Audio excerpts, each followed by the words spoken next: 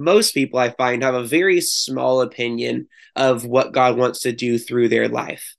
That comes up a lot when I'm training people in evangelism, is just that God wants to do way more through you than you realize.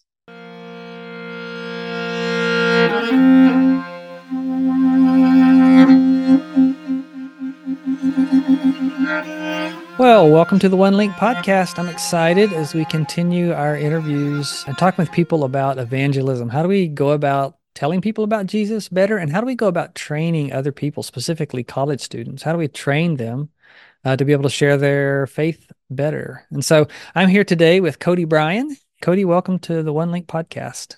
Hey, thanks, James. Happy to be here. Yeah, I'm so excited. This is round two. The last time my internet had problems, and so Cody was gracious to jump back on with me again. Cody's ministry is out in UC Santa Cruz. How long have y'all been going now? It's just a few years. He is 2.5 years. 2.5 years. Yeah. So they're just getting started. I'm super excited. They're sending their first One Link team this year. Cody's one of his partners in crime there, went on a vision trip with me last year, jumped in, and they're able to send a team back to that Central Asia location. So I'm super excited about that. Cody, let's jump in. Just start by telling how did you come to faith, and then we'll go into how did you learn to start sharing your faith? Yeah, so I had grown up with parents who really firm in their faith. I was really blessed to grow up in a great, healthy family. And despite that, and growing up in a good, healthy, gospel believing church, I really learned to smile a lot and answer just enough questions to keep more questions from being asked. So people tried to be intentional with me and my parents and people at church, but I really held people at arm's length away from myself. And that resulted, not surprisingly, in a very unhappy life. So by the end of high school, I was very unhappy and I wanted to try to fix myself. And I'd seen people go on mission trips before, and they always seemed to come back better people. So my idea was, why don't I go on a missions trip and maybe it'll fix me? Hmm. And so I did that. I went on a 2 month trip to Egypt, Wow. and it was a very difficult trip. I'll spare a lot of the nitty gritty details, but I had a very hard time on that trip. I felt very alone, which was kind of the opposite of what I was wanting out of the trip. But of course, God and his sovereignty knew exactly what I needed was not necessarily what I wanted. Mhm. And so because of that isolation that I'd felt, I didn't have the distraction that I'd had back home. I didn't have the people to try to kind of use as an emotional crutch. And I essentially turned to God out of desperation on that trip. And to my great surprise, he was there when I leaned on him. Mhm. And he helped me in such a tangible way in my thought life and in my heart and in my emotions. And it was the first time I ever had the thought, oh, God's like real. He's not Mhm. just a nice idea and kind of a way to hedge my bet of trying to get to heaven when I die, but he actually wants to be involved in my time now. So once that, I'd say like that light switch got flipped on for me, everything changed. I had a lot of conviction about how I'd been living my life, both in like doing things I knew God wouldn't want me to, as well as not doing things I knew God would want me to have in my life. How I treated people, my values, a lot of things kind of obviously needed to change, but I was kind of embarrassed to tell people that I thought maybe I had just become a Christian for the first time in my senior year of high school when I'd been going to church my whole life. So I don't remember. I don't think I really told people exactly that. I just said I grew a lot in my relationship with God that summer. And then the summer before my freshman year of college, Paul Wooster moved to Chico. This is all actually, I grew up in Chico, and then I ended up going to Chico State. Paul Wooster moved to Chico to start ministry called Christian Challenge there. And he started discipling me that summer before my Mhm. freshman year. And And did y'all go to church together, or how did you get connected to him? yes, well, that's kind of a funny story. He actually was married to the daughter of the pastor of the church that I Hmm. grew up going to. So I had Okay. known him. He came out and did some work with our youth group while I was in high school. So I had known him to some degree, not super, super close, but That's part of why I stayed in Chico to go to schools, because I knew he was coming there to start college ministry, and I was like, well, just kind of makes sense here and get plugged in. But I didn't really realize how much of a change that would have on my life, because Paul is definitely very gifted in evangelism. It's very Hmm. pertinent to what we're talking about today. And that was the furthest thing from what I wanted to be doing with my life. Like I said, I had a lot of conviction about things I should be doing, but it was much more personal, like reading the Bible in prayer and things like that. And I really didn't have a want to go tell other people about my faith. I was terrified of that idea. And so that's like kind of my testimony when I came to Christ, leading up to when I started college and doing college ministry as a student. Gotcha. So how did you learn? You weren't wanting to share your testimony. That wasn't the thing you wanted to share about Jesus. How'd Paul go about training you? How did that come about? Yeah, so Paul started talking to me, just showing me in the Bible where it talks about how God wants us to share our faith with others, which is pretty unavoidable when you read the Bible. It's right there. So I Hmm. couldn't argue with him there. I likely tried to. I was a bit argumentative, but it's pretty hard to argue with. But more than that, he talked about it in our meetings, and then he did it with his life. And then he brought me along with him as he was just naturally doing that in his everyday life. So we would go out together and share the gospel with people on campus cold turkey, like as like we like play in a time to go do that. He would set up meetings with students that we would be meeting at, challenge events, to sit down with them in a one-on-one, share the gospel. We call them gospel appointments. Hmm. And he would invite me to come along and do those with him. And then when we were like standing in line at the movie theater to go watch a movie, he would turn to the person next to us and start like strike up a spiritual conversation and share the gospel with them. So it was just like it was Just constant. It always. was it really was a way of life for him. Hmm. And so that combined with both showing me the how and explaining to me the how, as well as giving me a clear biblical understanding of the why, was the thing that I was unavoidable for me. I knew it wasn't something I could dodge. Hmm. And I Yeah. started slowly having my heart warmed toward the Mm. idea. Yeah. I think I'm slowly coming to the conclusion that if you have not only, I feel like most people, like even when we disciple somebody, we spend a lot more time explaining the why, which is important, but we don't, and we explain the how, but we don't ever show them the how. But that until you've actually shown them the how and done it with them, like you haven't fully made a disciple until that's a part of it. Yeah, So how long did it take you then to grow until you felt like this was a part of your life too? it's a really good question. I remember my freshman year, probably the first 10 to 15 people I shared the gospel with all said no. Like none of them committed their life to Christ, indicated decisions for Jesus. And that was hard.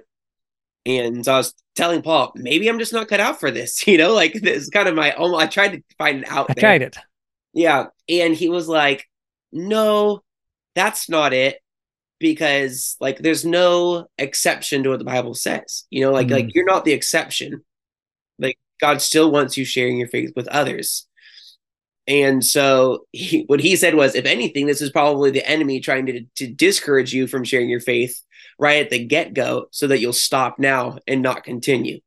And so he said, you need to do what God tells you to do and trust God with the results. And so and then as I, can I yeah, ask this real quick? Those 15 people, were these friends? Were these cold turkey? it was a variety. Good question. Yeah, it was a variety. I shared the gospel with a study group that I helped organize. And oh, I got destroyed in that. I got really destroyed, picked apart. I didn't have a lot of, a very deep biblical or theological knowledge. And Hmm. some of the people in the group did, I found out Mm, the hard way. So that was hard. Some of it was cold turkey. Some of it was like gospel appointments from people I met at Challenge. So all a of the above. variety. Yeah. And Mm-hmm. the question I want to ask is, did you lose any friends over that? Nope. Yeah. I think that's one of our big fears is like, oh, if I share, I'm like, have this sort of relationship. If I share, like, it'll ruin the friendship. Yeah. No, even the person who tore me apart at that from my study group, I actually remained really good friends with them for the rest of the time that we were in college together. So yeah, it really had, if anything, I think we probably connected more after that point Mm, because we had some like legitimately deeper conversation with one another. And it wasn't just surface level like it had been previously. Yeah, that's a great point. So then, so yeah, so you're shared 15 times, 0 for 15. Then what? I mean, slowly people started having more positive responses in those meetings, and I started having opportunities to follow up with other students and have follow up meetings, and that was super encouraging. I found out that I really loved that part, and that really helped reaffirm my desire and my motives, and starting to see some fruit is very encouraging to keep going for sure. And I think I can't say there was like a definitive moment where it became a part of what I did. Maybe because I still feel like it's a really conscious choice. Mm, You know, that was 15-ish years ago, hmm around there, around 15 years ago. And I've been sharing the gospel with people ever since then. And it still feels like a very conscious choice I have to choose each day to really decide to be intentional in my conversations and in my relationships. It's it feels more like a discipline for me than one that if I go slack handed that I'll lose it just as quickly as I had picked it up. hmm And so it it became a part of my life just through consistency. Let's see. hmm Yeah. I feel like several people have described it as a muscle to me recently. And I feel Yes. like it's a little bit like running. Like most people that run, there's a few like really oddballs that like just love to run and they get this thrill from running. But most people, if they're running, it's because it's a conscious choice that they think this is healthy for them and they're going to go sweat and hurt and breathe heavy and all this stuff. And maybe the same could be true of evangelism. Like we're all called to run the race, to share their faith. And there's a few people that just have maybe a natural gift of evangelism. They just enjoy awkward conversations. Yeah. They're not afraid to jump into them. But again, all of us moving forward in that. So let's fast forward a little bit. So you were at Chico as a student, then you went on staff there, Yeah. continued to grow in that, I assume. Talk to me a little bit about how you went about launching a brand new campus ministry, because I assume a lot of that involved evangelism. And then talk to us, your preferred methods and how you go about training your students now in doing that. Yeah. So when I was sent out from Chico to plant college ministry at UC Santa Cruz, it was myself and I had two full-time staff members that came with me from Chico, Alex and Ryan. And I will never forget our first day on campus. We didn't have a single student to start the group with. So it was just us three. None of us from Santa Cruz. We'd only been on the campus a few times, like tour it and kind of get shown around. And day one, we show up on campus. The first day students are there that fall of 21. And it's like move-in week. If you're in the college ministry world, you know what that's like. We just meet up at my house, carpool over to campus together, park, and we get out of the car. And it was hilarious because we all looked at each other when we got out of the car. I'll never forget that moment because I'm assuming they felt the same thing I did, which is, I guess this is how you start a college ministry. Like, this feels really anti-clerical. Like we couldn't get a tabling permit. We couldn't like do anything in any official capacity. So we all got out of the car, prayed, and just started wandering around campus meeting students. That was our brilliant evangelistic method to start the college ministry. We figured you can't share the gospel with people you don't know. So let's go meet some people. So we walked around and started meeting people. We had organized some events to do over the next few nights. So as we met To people, invite we people could to. invite them to some fun events to hopefully give us more relational opportunities to connect. And that really is essentially how we started for 2 weeks or so, we just walked around campus every single day trying to meet people. We would use like surveys, just really simple surveys that like asked really brief, vague questions like, on a scale of 1 to 10, how important is your spiritual life to you? And out of these list of words, which best describes what you hope to attain at college? Like success, friendships, fun, like a few other words like that. And then we do the survey with them, give them a brief explanation of our ministry, or we didn't call it ministry to them, but our club, and invite them to an event. And hopefully, so for some of them, the questions on the survey would spark some amount of a spiritual conversation in the moment. That wasn't our chief end. It was more just meeting people at that point. So it's a very low kind of threshold for people to enter into like a connection with us. We wanted to give people the So they opportunity. know a little bit that you're dealing with spiritual things, but you're really not Yes. diving into anything deep at that moment. Yeah, unless I mean, Yeah, I God mean, gives us yeah. this opportunity that we're open to it, and, Good. and Right. some of the time for sure we'd have some great conversations, but by and large it was brief, quick explanation of what's happening, and that was how we started. From there, sharing the gospel, and I'll just walk through what that looks like, and it's continued from then on through now. We just wrapped up. We're on the quarter system, so we just finished our winter outreach for the winter quarter, and most people we meet and share the gospel with, it goes like this. We'll meet them while we're tabling or doing surveys on campus. Again, it's a similar idea where we're mostly just trying to make an initial contact with somebody, get their like phone number, and on the like, little sheet, it'll have a checkbox that says, I'm interested in getting more info. We explain, if you check that, we can text you, invite you to events. So from there, we're texting a ton of people to invite them to the events we do. We throw a ton of events just to try to make Can I connections. ask this because I'm a Yeah, Gen Xer. I'm on the tail end of the Gen Xer. I hate texting. Were you like doing it all on your phone, or did you get some app where you could like? that's an ongoing struggle. So we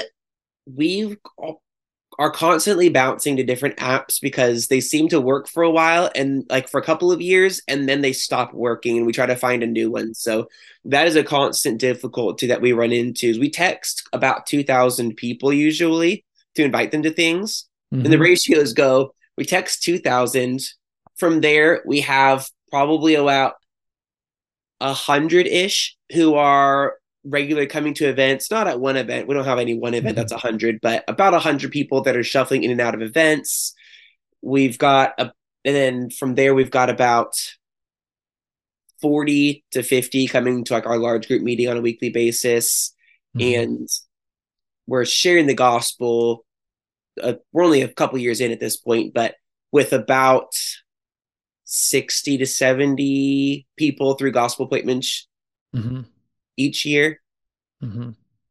So that's kind of what the ratios break down as. It's a lot of contacts, It's a lot of some contacts. people to come to events and for us to meet them, and then out of Let me those, Yeah. the Then you get gospel. some. Yeah. Let me tell you a cool story. So there's a friend of mine from New Mexico, went on his first one link trip a couple of years ago. And so I was asking him how something came up where I realized like he came to faith in college. And so I was like, hey, tell me about that. So another friend of mine who's the campus minister out there meets Jake, texts him every week for 3 years with almost no response. And then, finally, I think it was maybe in COVID, Jake is at a low, gets a gets a text from Jonathan and it's like, yeah, I think I'll go. So my Nice. encouragement, keep those texts going. And yeah, Jake's been on 2 1 link trips now, and maybe he's considering a longer term service. So it definitely pays off, but I know it can feel like, ah. So so jump back in the story after I've told my story. Okay, You yeah, no, you you're text good. you text 50 million people. Yeah. You get a few back, you invite them to an event, then where'd So you they go come from to an there? event, and from there, our staff and our student leadership team, we call it a core team. We are all, our goal that we talk to each other about is every student who comes to anything we do will have the opportunity to hear the gospel in like a one-on-one sit down conversation. And so we all have that on our minds, but we'll pray for it before each event that we throw. We try to, sometimes Hmm. we forget, we're not perfect. Right. That's where we're shooting to do that. And we are all, our eyes are really on high alert at the event, looking for new people and to go talk to them, just be welcoming to them, but also to have a intentional conversation where I can just explain briefly what that looks like generally. And this is how I would train a student to do it. I'd say straight up conversation, just make small talk briefly, if you want, but a really great question is to ask, like, oh, how did you hear about this event? Have you ever been to another Christian Challenge event? I always like to try to mention that the name of our club is Christian Challenge because some students got invited by their friend or their roommate. They have no idea they're even at a Christian group's club. Mm. So I don't try to set up a meeting with them until after I know they're at a, Christian a event. Christian club event. Mm-hmm. That's a lesson I learned from not doing that. So not done that since. So I'll often ask brief spiritual question like, where'd you grow up? And then like, oh, did you grow up going to church or anything like that? And then kind of no matter what they say in response to that question, I'll say, oh, that's interesting. You can choose to find interest in anything anyone says. So Yeah. I choose to find interest in whatever they say. And then I'll say, hey, would you like to meet up to grab coffee or lunch sometime in the next couple of days? I'd love to hear more about your story. And then I could tell you more of what our club is about. And so they know that it's like two things are going to happen in that meeting. We'll have the opportunity to get to know each other better. And I'm going to be giving them more information of like what our club is about. Mm-hmm. And And what percent say yes to you or your staff? I'd say about like 50 to 70% Mm-hmm. say Yeah. yes to a meeting. Mm-hmm. I find that a higher percentage say yes to students. Yeah. Mm-hmm. That makes sense. And so I love telling students that because they are better at reaching other college students than I am. Yes. So I tell them like, yeah, you are better at this. Like you, even if you've only been sharing the gospel with people for like a week, like you Yeah. are in a better position to share the gospel with your fellow Mm-hmm. students than I am. Mm-hmm. And so, yeah, I find that students is more like in the 70% range say yes, and for me, it's probably more like 50. Mm-hmm. So then we go sit down with them. I generally try to work through three things like their story, my story, God's story, Mm-hmm. just because it helps. It's an easy conversation like framework to try to Mm-hmm. work through, so I don't get too like tripped up. And I know that I want to spend the most time at the meeting on God's story, so Mm-hmm. that helps me kind of pace the start of the meeting through before I get to where I'm actually sharing the gospel with them. Mm-hmm. I use a gospel presentation like a it's almost like a Bible study worksheet that we have on our website. Like anybody can go take it and use it. What's your website? And I'll put a link to it in the show notes. Challengeucsc.com. Okay, sweet. And yeah, and the resources you can find like discipleship lessons, including that gospel appointment sheet. And so that process is exactly like what I do every time. And it's what I train students to do and what I bring students on with me. And that gets the training students part is when I'm meeting with several students right now that I'm working on training to share the gospel with other people. And what I've told them is, hey, why don't you just like stick by my hip at this event? We'll try to have a conversation with a new person, set up a gospel appointment with them, and then all of us can go do that together. And then that first one, you don't really need to like share a ton. Maybe, you could share this illustration or like I'll ask you what your testimony is at the beginning. But then you can mostly just kind of like watch and listen for the first time. And then like the next time you could actually do more of the sharing and then I could do more of the listening. Mm-hmm. Yeah. So to really kind of bring them along with me is really how we want to. One of our mottos that we try to do is never share the gospel alone. Mm. So we really are trying our very best to bring a student with us. And we tell the students that as well, like for you, like try to never share the gospel alone. Bring somebody that you're discipling along with you when you share the gospel with someone else. Mm-hmm. That's good. I know there's some angst with that sometimes, especially if you don't feel like you're very good yet. Like, oh man, like it's one thing if I screw up all by myself. It's quite another if I screw up in front of you. How do you coach students through that? Try to really talk a lot about trusting God. Mm, It's like I was just talking to a student about this last night. Different context. It wasn't about evangelism, but just the general idea of like, Moses' conversation with God. And I don't have the scripture memorized. I just always think of what God says to Moses as like, who do you think gives you the words to speak anyways? What is your perspective coming into this? And I've been challenged a number of times on my own perspective in sharing the gospel with people on like, who do I think is saving this person anyways? Mm-hmm. Is it me? I'm not saving them. I'm just trying to be as clear as possible with who God is, what I'm sharing with them. And it's the same thing I tell students. I'm like, a lot of what you need to do is just kind of be a witness to who God is and get out of the way. So that's all you're really doing. You're not trying to argue with them. You're not trying to convince them. You're just sharing. So I really try to communicate it in a way that is lowering the pressure on us, but emphasizing the responsibility LD. Yeah, because they're both there. I want to be responsible for what I'm responsible for. And I really need to trust God with what he says that he is responsible for. that's really good. What about, so you're training them, you have a sheet and you just bring the sheet to the appointment and somewhere in there, when you're explaining what your club's about, we're seeking not just to have fun, but also to, grow closer to God or learn about God or however you want to explain it. And then ask their story, share your own story, and then go through this worksheet with them. Is that right? Yeah. Which is pretty reproducible. How I have a pushback on that just to see how you say it, but how many times do you feel like you have to do that with the student before they're pretty comfortable doing it themselves? Oh, that's a good question. I think it varies very distinctly from student to student. Hmm. I've had students after one time like join me with one meeting. I've had students do it on their own before I ever even did one with them.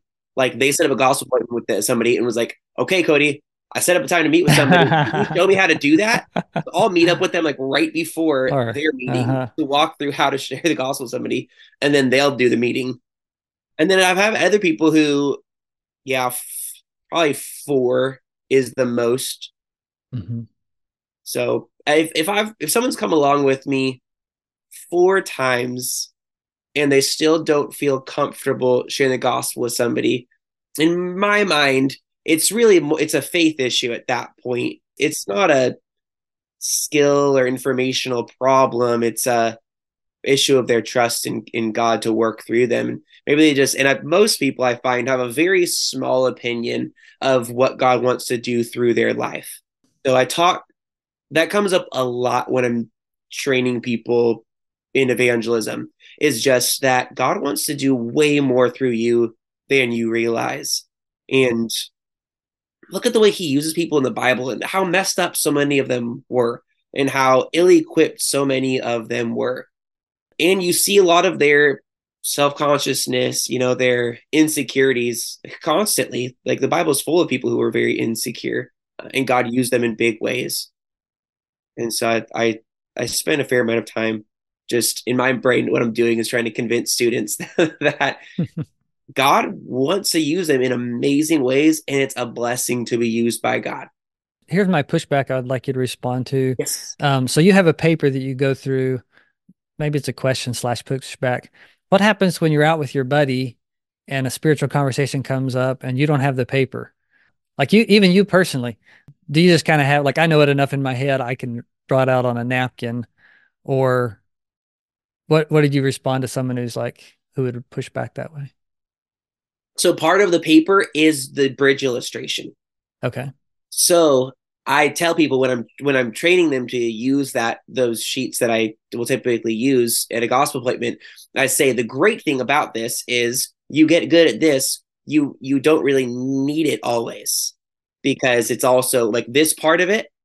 Like I remember when I was in college, I worked at Old Navy and I took a break at the same time as the loss prevention agent. It's a security guard basically in the retail world, and struck up a conversation with him. It went spiritual. I shared the gospel with him, like what you just said. Like I think it was on a napkin. Yeah, I think it was actually on a napkin or a piece of scrap paper. I just drew out the bridge illustration in sharing my faith. And so that's what I will often tell people when I'm showing them the gospel appointment, I say the great thing is that just this part of it alone is such a clear way to explain the work of Christ to somebody. And you could draw this out in the dirt with a stick if you wanted to. It's excellent.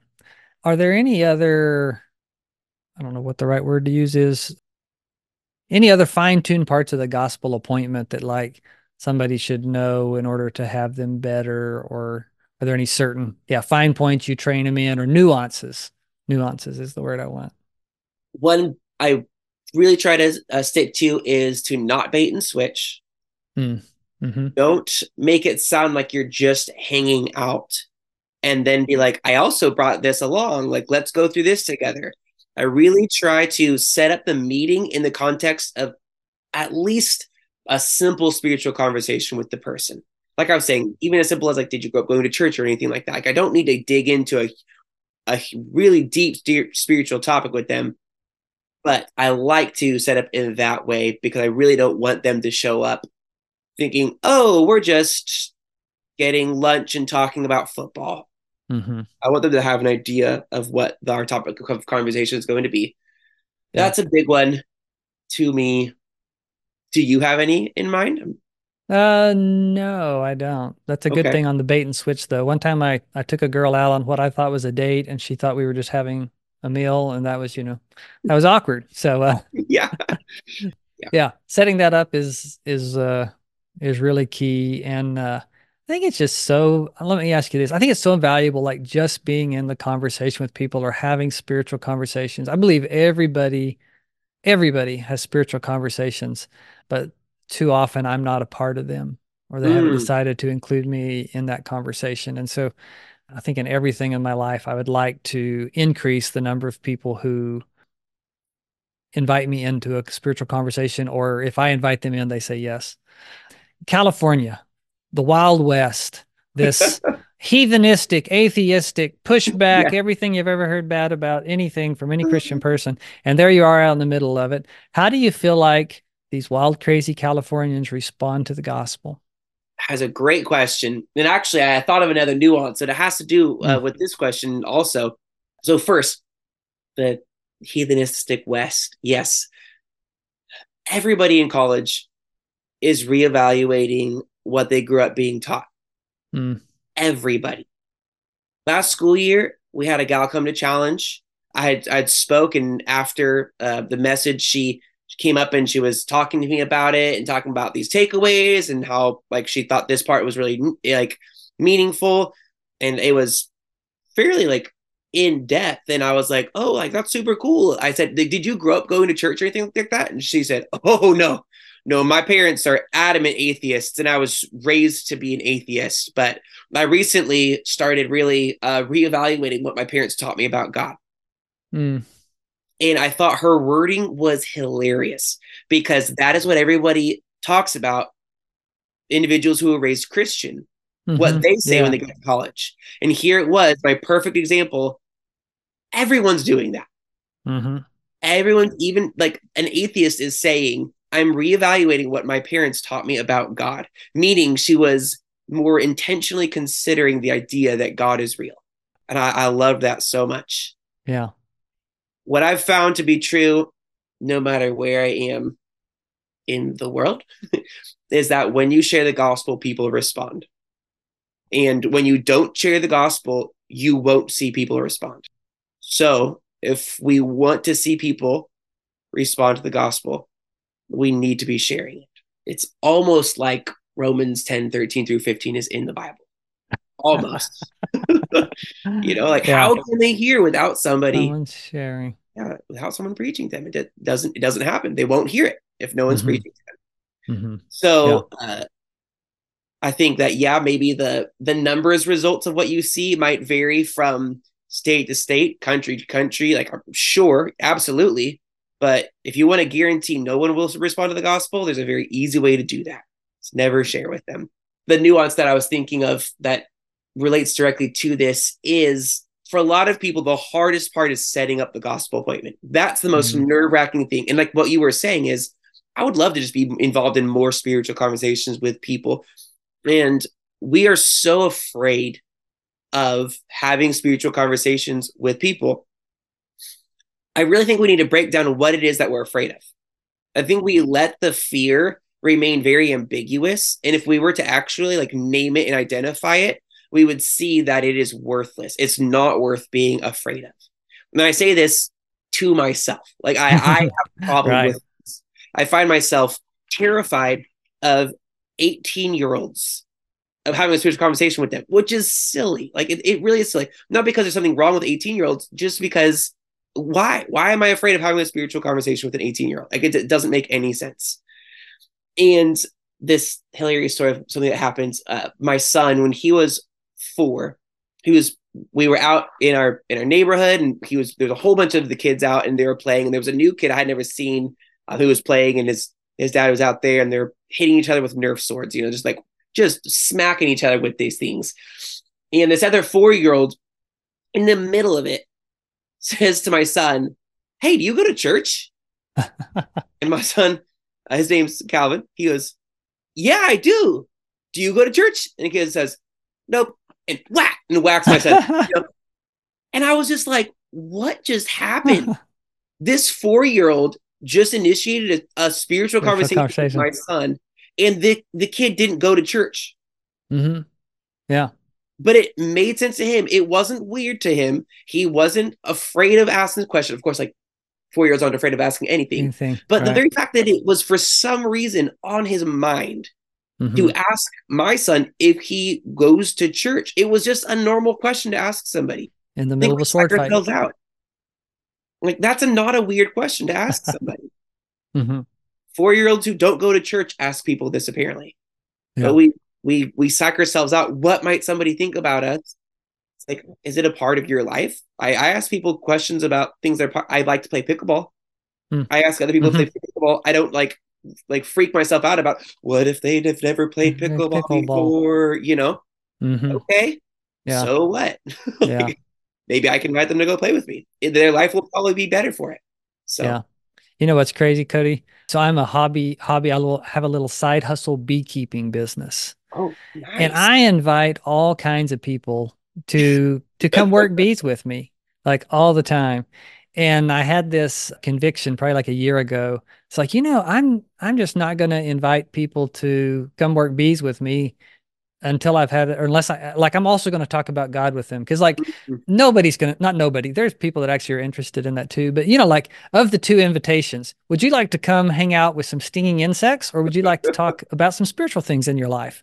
You know what I mean? Like, why am I so much more willing to ask this one question that I know they're going to say no to, and they're going to think I'm a little weird? But why is it that I'm hesitant to ask this question that they may say no to, and they may also think I'm weird? Like, Yeah, what's the difference, you know? that is so good, James. Oh, that's so good. Yeah, yeah. I think sometimes I'm a better evangelist for the sports I enjoy than I am for the God that I follow. Hmm. This is wild. Actually, as recently during a quiet time, I was very convicted by this very idea. And the question that stuck on my mind, I'm not saying it's at you. I often phrase questions in the you Yes, it's okay. terminology, but the question that struck my mind was, do you love Jesus enough? And it really ended up kind of like rephrasing into like, you need to love Jesus more. I was reflecting on this because I talk to people about what I love. Mm-hmm. I do it all of the time. Mm-hmm. I love the San Francisco 49ers. Huge 49ers fan. Watch every game, follow them in the offseason. I am emotionally invested in the San Francisco 49ers. They are just beneath my immediate thoughts most of the time.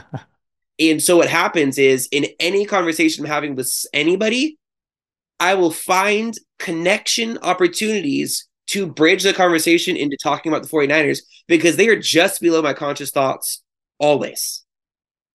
Like, what if God was just below my conscious thoughts always? So that in my everyday conversation, I'm constantly seeing connection points between what we're talking about and my Lord and Savior who could save this person. Yeah. Like that is something I pray for and I strive for, is that like I want to love Jesus more So he is more consciously on my thoughts so that I can just be naturally bringing him up in conversation in my everyday life. I agree. And when we lack the naturalness, then we have to go to the intentionality. Yes. And there's a few people out there, I observe this is a little bit stereotypical, but I've just seen a lot of African American people who I feel like just talk about spiritual things in maybe the most natural way. Mm, Like if I was going to take a people group in America, they're one of the most natural people group to just talk about spiritual things, which is great. And sometimes it's not as natural for me. And so if it's not natural, I'd like it to be there. I'd like to emulate them. mhm. And if I'm not, then I have to be intentional. Yeah. Yeah, that's the discipline part. And I think the discipline part, yeah, just it can't be overstated how important it is because one, if it's not going to come up naturally, it should still come up. Hmm. If it's something I care about and I want to be obedient about, and even if it, I have developed a tendency to see the connections and opportunities, I still have to have the discipline to act on them in the moment and not let my fear paralyze me. Yeah, that's so true. I've thought of this book twice during our conversation. Bo Crescetto Uh-huh. wrote a book called Beyond Awkward, Mm-hmm. and I appreciated him at a conference once. He was, one of the main speakers, and what he shared about is this time he didn't he didn't take action on it was this like clear opening to share the gospel.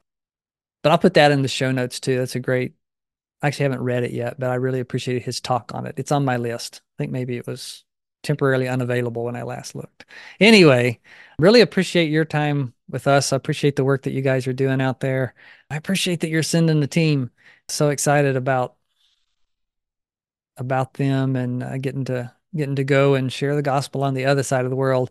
And one of the Yep. cool things that I will just tell our listeners, when your buddy went with me, he said, and we're like evaluating potential partners. Who would our campus ministry partner well with? He said, the lady over there, she does a lot of things. She sets up these fun events, fun things, and then she invites people essentially to gospel appointments. She didn't use those words, but he's like, that's going to tie in really well. And I hope that does. I hope they just see some amazing results and lots of opportunities to share. Yeah, I'm really excited for them. It's a huge answer to prayer. We've been praying that God would use us to send short-term teams and, Lord willing, long-term workers since Hmm. before we even got to Santa Cruz. That's been a prayer request that God would use us in that way. So this is kind of the first step of Lord willing, seeing some of those the bigger, longer term prayers get answered as well. Yeah, that is awesome. Appreciate you so much, listeners. Until next time, we'll catch you on the One Link podcast. I hope you're finding these encouraging, and I hope it's helping you have opportunities to share your faith or train those that you're discipling to share their faith. We'll see you later. Bye.